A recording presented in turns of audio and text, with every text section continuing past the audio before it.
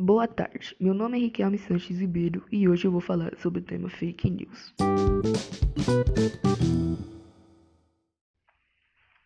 Fake News é bem comum você encontrar nas redes sociais, mas ela é considerada como um crime. Muitas das vezes, quem faz essas fake news já tem o objetivo de prejudicar outra pessoa.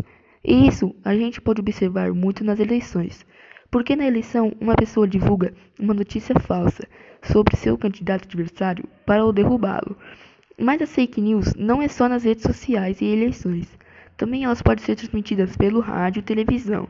Mas é claro que ela se espalha rapidamente pelas redes sociais, o que todo mundo tem acesso, que é o Google, os aplicativos WhatsApp, Facebook e Instagram.